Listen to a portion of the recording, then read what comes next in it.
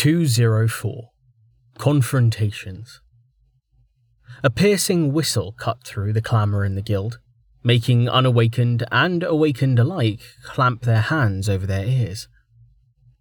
Looking over the heads of the crowd gathered around them, Rain saw a woman, in a sleeveless jacket, lowering her fingers from her mouth as she began stalking toward them, a pair of blue-coated clerks trailing in her wake.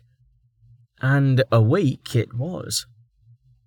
As she moved, the crowd parted before her, minnows fleeing a shark's passage. Danger bells began ringing in Rain's head as the woman prowled closer. Her predatory grace, combined with the powerful definition of her muscles, telling a story of high synchronization, while the traces of grey streaking her swept back auburn hair and the scars crisscrossing her exposed arms spoke of long experience. The silver guild plate dangling from her neck left little doubt of who she was. What was really putting Rain on edge, though, was his growing awareness of the woman's soul. It was a far cry from the overwhelming sharpness of Velika's or the occluded solidarity of Halgrave's. But as Everest came to a stop before him, Rain had no doubt that the leader of the Barstone Guild was dangerous. Stronger than Bakal for sure. Stronger than Amelia? Maybe not. "Well?" the woman asked, crossing her arms angrily. "You wanted my attention. Now you've got it, assholes." "Branch leader," Rain said, drawing the woman's focus onto him quickly, before Carten could say anything stupid. "I apologize for the disturbance, but it was necessary. We have important news. The Empire has attacked Three Cliffs by ship." Everest glanced at Carten with an unimpressed sniff. "I heard him the first time."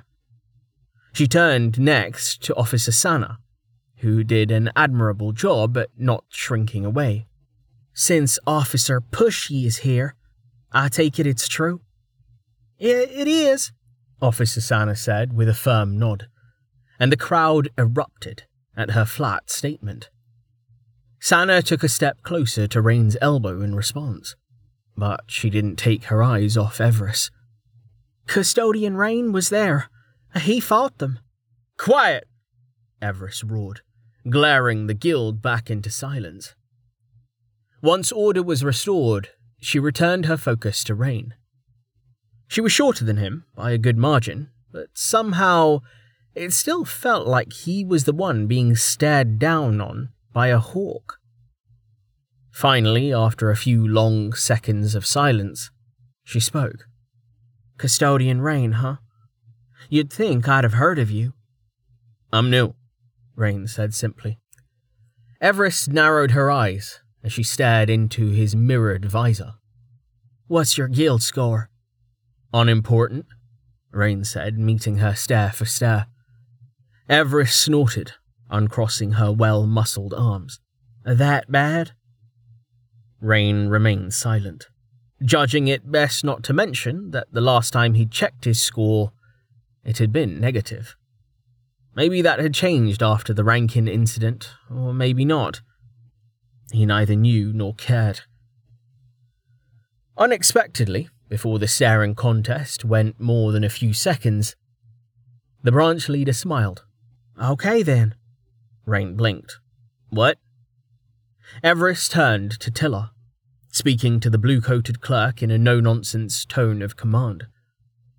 "Get his story down, then post it on the board as an event quest. I want everyone spreading the news throughout the city. 3 tael per taker should do it. No verification required. Just have them go tavern to tavern. I'll cover the cost. Send out a call for diviners and trackers to scout south of here. And have Two meet me in my office once I'm back from the delving. I'm getting everyone up and out. We don't want people down there when the bearer comes for the beehive. They'd miss all the fun. Yes, ma'am, Tiller said, bowing low. Everest ignored him, having already returned her attention to Rain.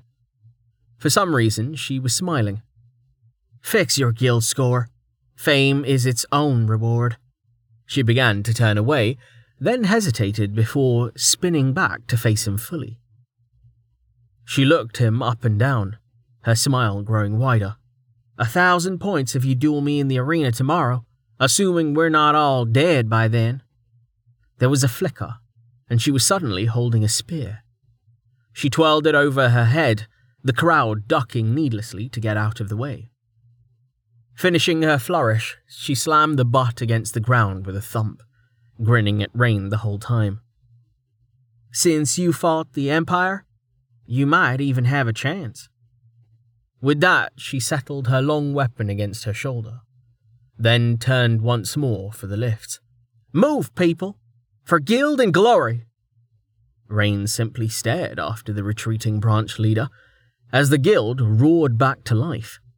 Everyone rushed forward at once, and swiftly swallowing her from view. That went... well? Carten laughed, raising his shields to fight off the press. I think I like her.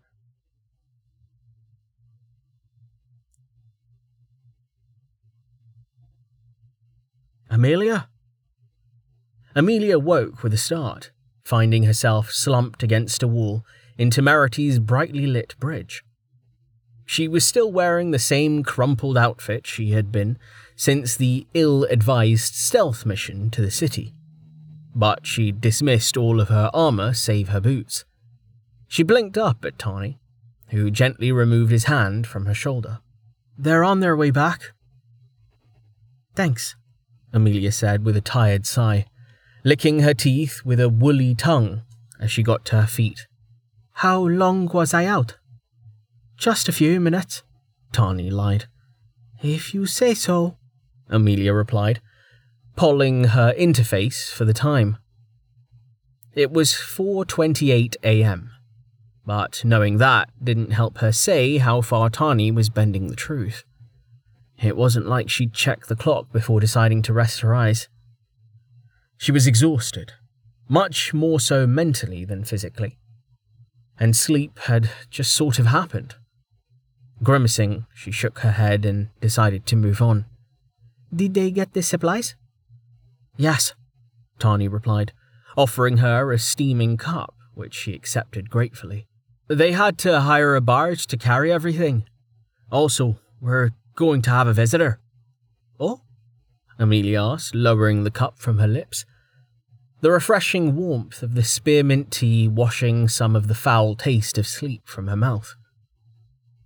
Don't tell me. He's bringing the orphan girl. He isn't, actually, Tawny said, though he did say he stopped by that tavern again and convinced what's-his-name to turn it into a proper orphanage. That sounds about right, Amelia said, taking another sip of tea. Setting it on the chair she'd been sitting on, she summoned her armor from the waist down, then reached for the belt holding her quiver. If not the orphans, then who? Officer Sana, Tawny said. Ah, Amelia said, finishing with her quivers. She picked up her bow before retrieving her tea and heading for the stairs. I don't think V's going to be too happy about that. That's why you get to tell her, not me, Tawny said, hurrying ahead of her. The metal door at the top released a tortured groan as he shoved it open. Amelia followed him through, her armoured boots crunching against the layer of frost. The remains of the ship's upper decks were entombed in ice, thick pillars of it holding up a low ceiling. Here, a small room had been formed for defensive purposes. Frederick was standing guard, holding an oil lamp, and she nodded to him in greeting. We're going to have to be very careful, Tawny said, lighting a candle from Frederick's lamp, then handing it to her. After I talk to Vanna and the Defense Council, Rain wants me to find her a room in the ice assuming the vote to let her aboard passes. Amelia nodded, hooking her arm through her bow to accept the candle. Frederick cleared his throat. Who are we talking about? Officer Sana, Amelia said, looking at him. She's coming back with the away team. Shit. Amelia said, acknowledging his concern. Rain, are you sure about this? There was a pause, then a flash from Tani's pocket, making him hurriedly extract Rain's anchor and hold it in his palm. The tiny yellowish crystal was about the size of a tell, and quite a bit more jagged, which Rain said had to do with how bad a job he'd done of making it. Ignoring its appearance, Amelia focused on the pattern of flashes, which Rain was sending more quickly now that she and Tani had grown more practiced at decoding them. When the crystal faded back to darkness, she spoke aloud for Frederick's benefit. Rain says he trusts this officer, and that we need friends more than we need secrets. Frederick rubbed at his chin. Well, that's all well and good. But what if she learns something she shouldn't? What are we gonna do? Kill her? You know, Rain wouldn't allow that, Tani replied. It would be foolish too, even if she's only bronze. She represents the entire organization. Obviously, Frederick said, giving him a look. Having muscles doesn't mean not having a brain. That's what I'm saying. If this officer finds out about V, we won't be able to do anything to stop her from telling the rest of the watch.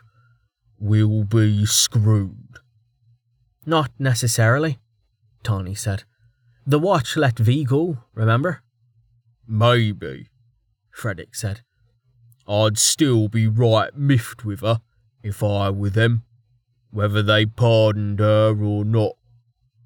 Shh, Amelia warned softly, receiving a muttered apology from both of them. She exhaled slowly, hugging the warm cup to her chest. Rain was still beating himself over what had happened in Three Cliffs. He'd waited too long, and because of that, people in his care had died. Or so he felt. She needed to have a long talk with him about taking the blame for things that weren't his fault. Regardless, though, he was acting hastily. He was right that they needed the watch's help. Shaking himself, Amelia tossed her teacup and candle into the air, then summoned the rest of her armor before catching both objects without spilling a single drop of either tea or wax. Her bow, though, clattered against her arm, the sound wooden despite the weapon's true nature. Carrying this thing around is such a pain. I should try to find ranged arsenal. That branch leader has the melee version, so maybe she knows what tree it's in. Heck, this guild's big enough to have an archive, and my guild score should get me access. She smirked. Rain can't have realized they won't let him in there yet, or he'd already have agreed to that duel. Finishing her tea with a gulp, Amelia passed the cup back to Tani, then closed her visor and bade the two men farewell. Here we go. Navigating her way through the entombed wreckage of the deck, she found a sloping tunnel, then climbed the chiseled stairs to the next level. Despite the hour, people were working here and there, using picks to flatten the floor and carve storage rooms into the ice. The air was frigid, but not as much as one would expect. It hardly mattered to her, given her armor, but it was something to consider if they intended to maintain the frozen shell. Emerging into the surface, Amelia breathed deep of the salty air, then looked around. The iceberg was longer than it was wide, but beyond that there was little to suggest what lay within. Shelves and paths had been carved into the sharply sloped exterior, dusted with sand for traction, giving the cloudy ice an even dirtier appearance. Seeing that a few ever-torches had been set up since she'd last been outside, she pinched out her candle, then tossed it in a nearby pile of snow. The crunch of breaking ice made Amelia turn, and Velika landed beside her, probably having jumped from one of the lower shelves. The former citizen wore a heavy brown cloak over her borrowed clothes, hooded, and with a Westphalian end night mask, concealing her face beneath. The only remaining clue to her identity was the sword tenting the cloak at her waist, but that was hardly remarkable considering that this was an adventurer's iceberg. "Well," Velika asked, "what's taking so long?" "They're on their way back," Amelia said, then continued to just get it over with. "And they're bringing a watch officer with them." "Are they?" Velika asked, the former citizen's tone suddenly colder than their frozen surroundings. "Why?" "Rain is a custodian. That makes the watch our allies." "Not my allies," Velika replied, taking a step closer. "Remember what will happen if you betray me. I will kill everyone here, and then I will escape anyway. The DKE can't track me through the mantle anymore. I've learned their tricks. This ship is only the easiest path to my freedom, not the only one." Amelia's eyes had widened at the word mantle. Then further as Velika had continued incriminating herself. "That's it, I'm done." She stepped forward, not bothering to hide her hostility as she hissed through her teeth. "Shut up. A diviner could be listening. Did you even consider—" "Of course I considered," Velika snapped, the end night mask doing nothing to conceal her fury. "I'm warded, idiot. Do not speak to me as if I am a child." "Then stop acting like one," Amelia replied, just as hotly. "Words can be broken. Your yapping is going to get us all killed." A gloved hand shot out from beneath the cloak faster than Amelia's eyes could follow, clamping onto her armor's collar. Deciding to ignore it, she looked up, meeting Velika's eyes through the holes in the mask. "Gods, how can you be so dense? Titans are at war, and you're threatening the ants trying to help you." "Ants?" Velika said, pulling Amelia even closer. "How appropriate, since I'm going to crush you like one." "No, you're not," Amelia said, grabbing Velika's arm and trying to remove it. She might as well have tried moving Tall Hot, but she continued undeterred. "Fight us, and you'll reveal yourself. Kill us, and you'll still be stuck on this continent in hiding. The officer is coming, like it or not. Either shut up and get below, or leave. You can run across the ocean for all I care. Maybe a Leviathan will do me a favor." The grip on her collar tightened, and Amelia prepared herself to use airwalk, suspecting that she was about to be treated to the Thrast experience. Unexpectedly, another voice spoke before that could happen, deep and bristling with threat. "Release her."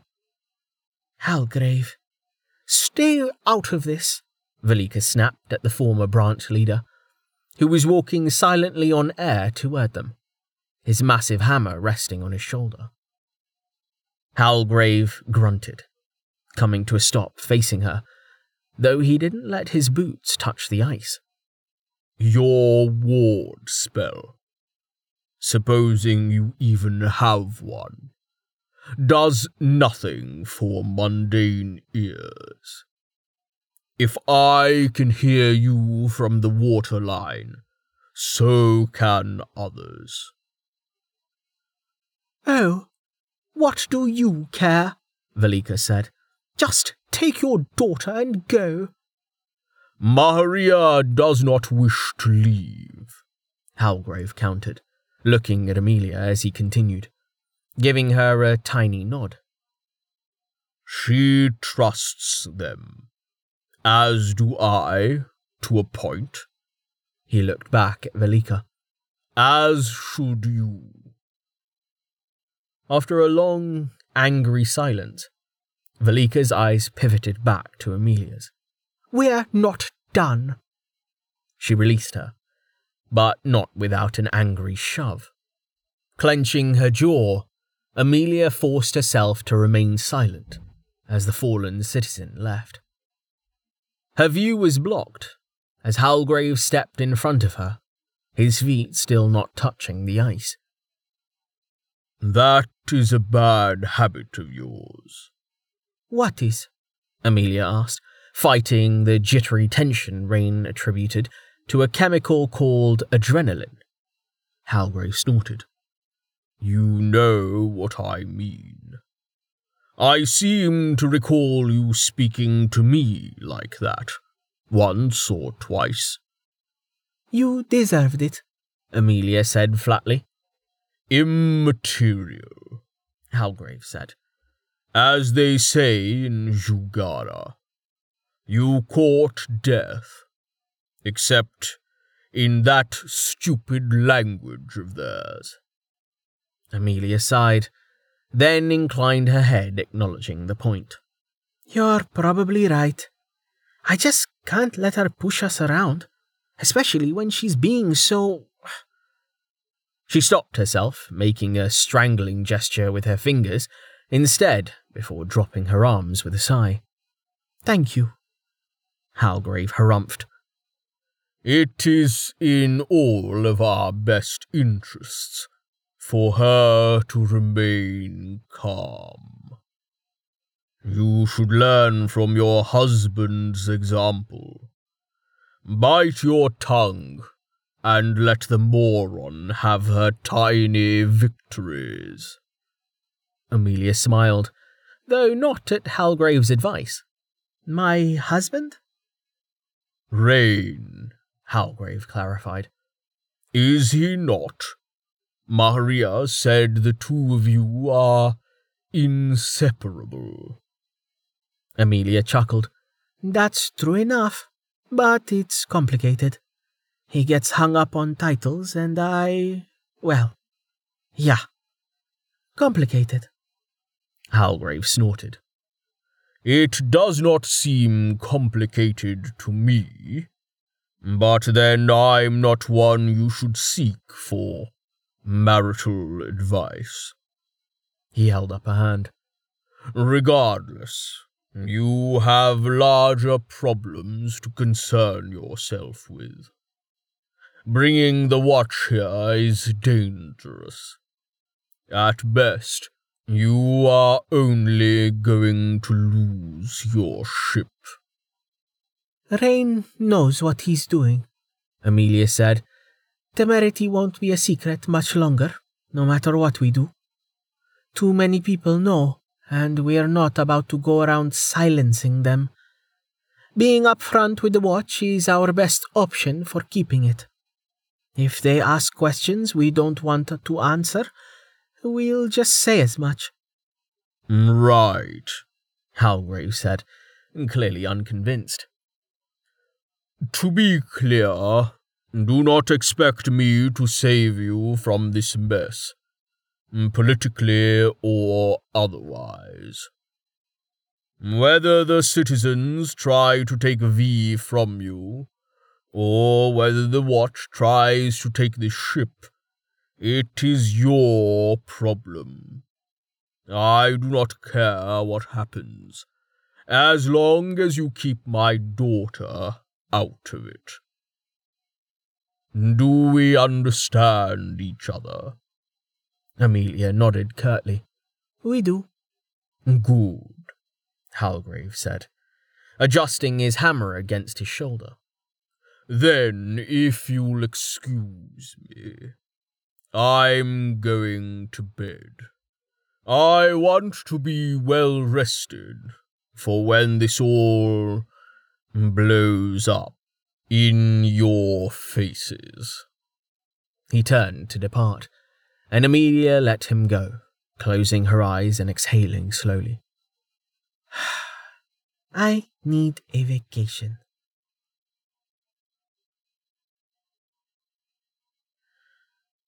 Loading the barge and crossing the harbour took longer than expected. By the time the 8 rowers had managed to paddle the bulky vessel out to Temerity, the sun was already beginning to brighten the horizon. Rain, meanwhile, had passed beyond tired and into the realm of the living dead.